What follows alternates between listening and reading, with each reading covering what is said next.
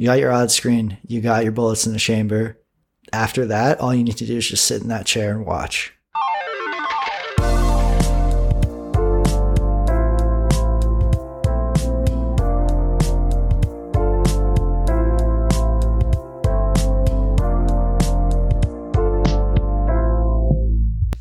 Hey, what's up, everybody? It's GP13 coming at you from the new studio. I just moved, so this is the first episode recorded in the new house, and it's going to be about steam chasing. So I was having a discussion with a couple sports bettors about, a hockey bet I had made and like why I had suggested it. And it basically came down to, it was just a pure steam play. And these were people who were pretty comfortable with like devigging and taking a devigged line, comparing it to a line in another sports book and deciding, the EV based off that devigged line. And the play that I had suggested didn't have positive EV from a devigging standpoint. Like if you were to devig Circa or Pinnacle at the time, it would be minus EV.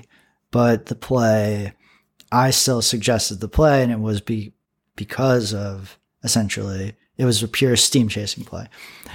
And I tried to explain a little bit about the process of steam chasing, but I wanted to make sure, because it's a subtle difference than a traditional devigged play that you'd find using like an odds screen, like unabated, odds jam, DGF.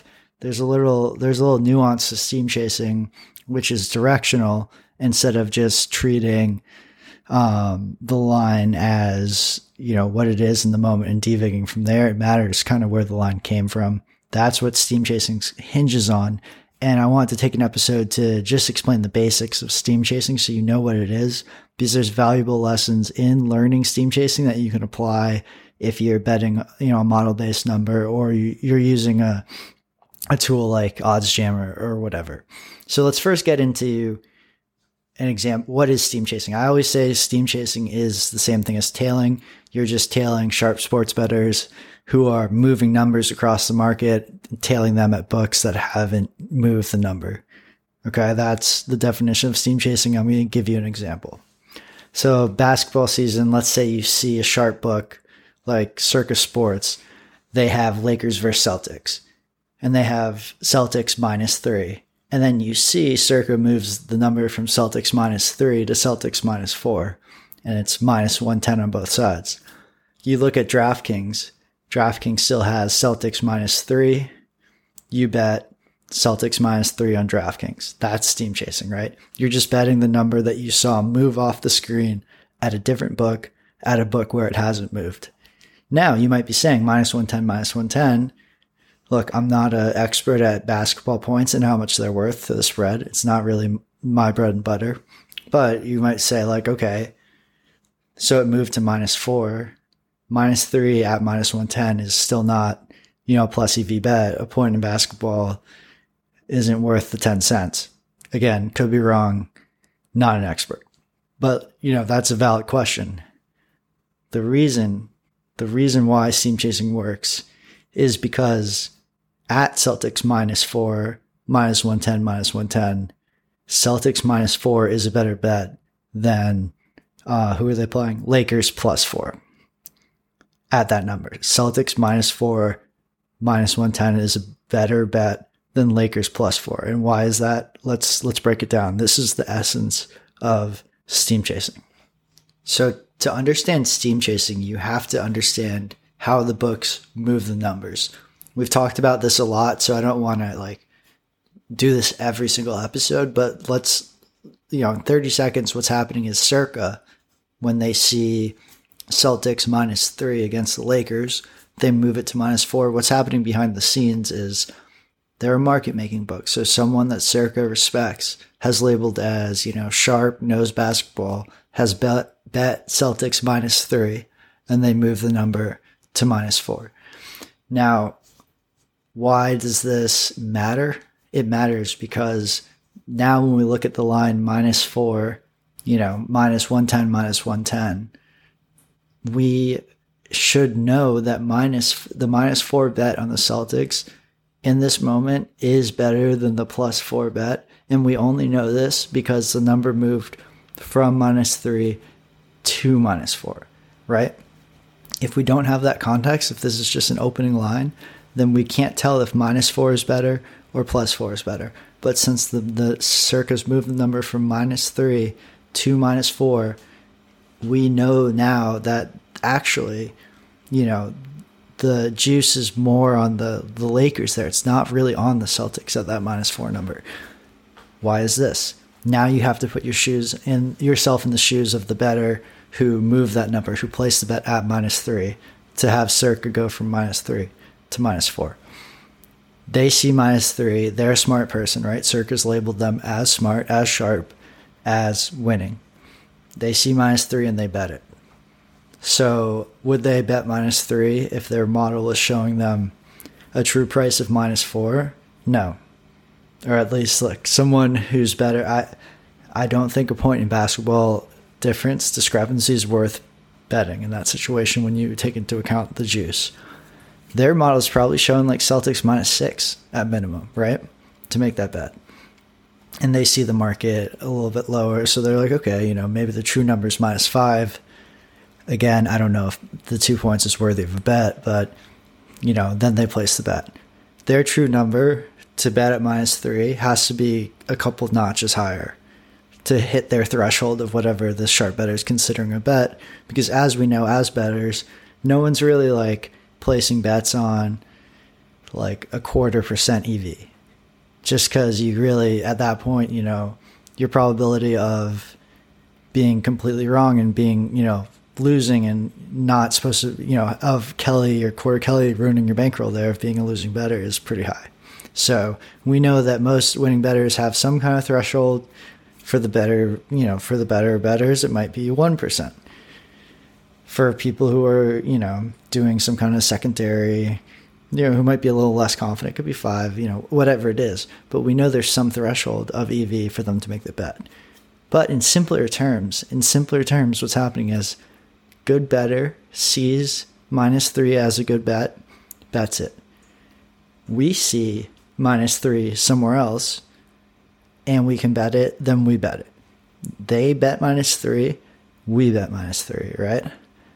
And we only want to be betting in situations where we're pretty sure that there's somebody who knows something, who's a sizable player, who is respected by the sports books, making that bet. That's what we're trying to find out.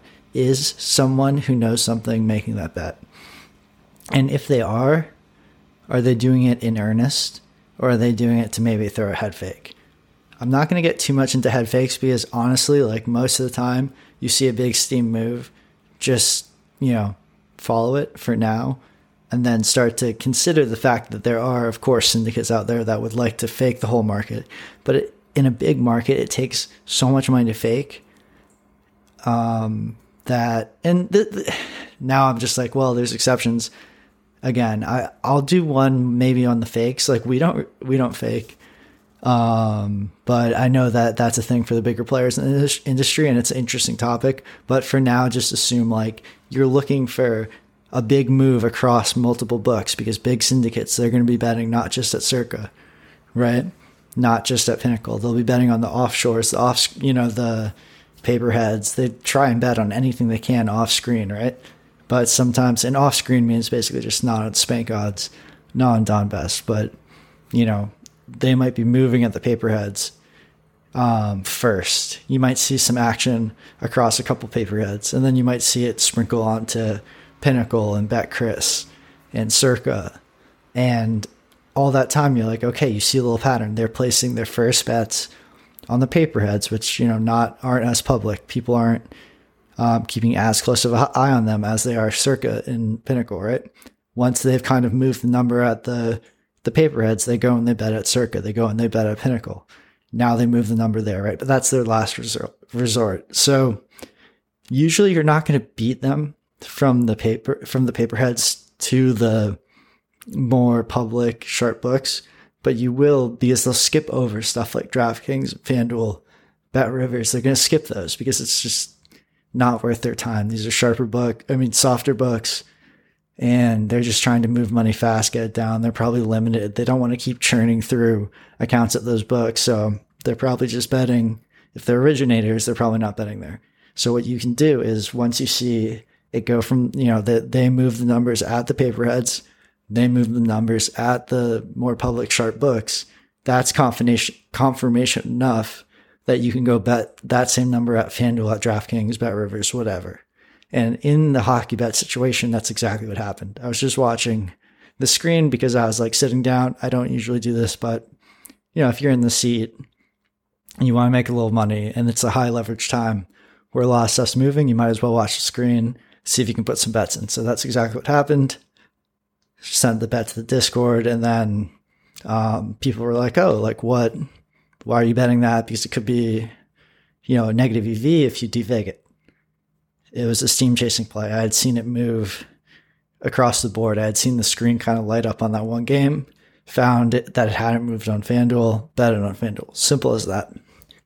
So all of this is a long way of saying what I said in the beginning, which is steam chasing is tailing.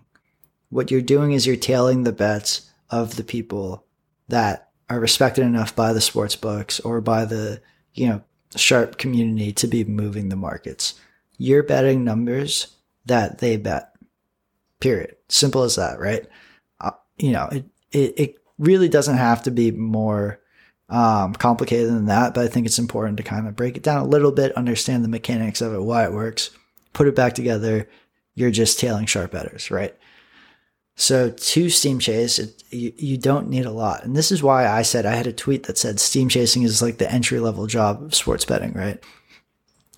Really just to steam chase, all you need is an odds screen.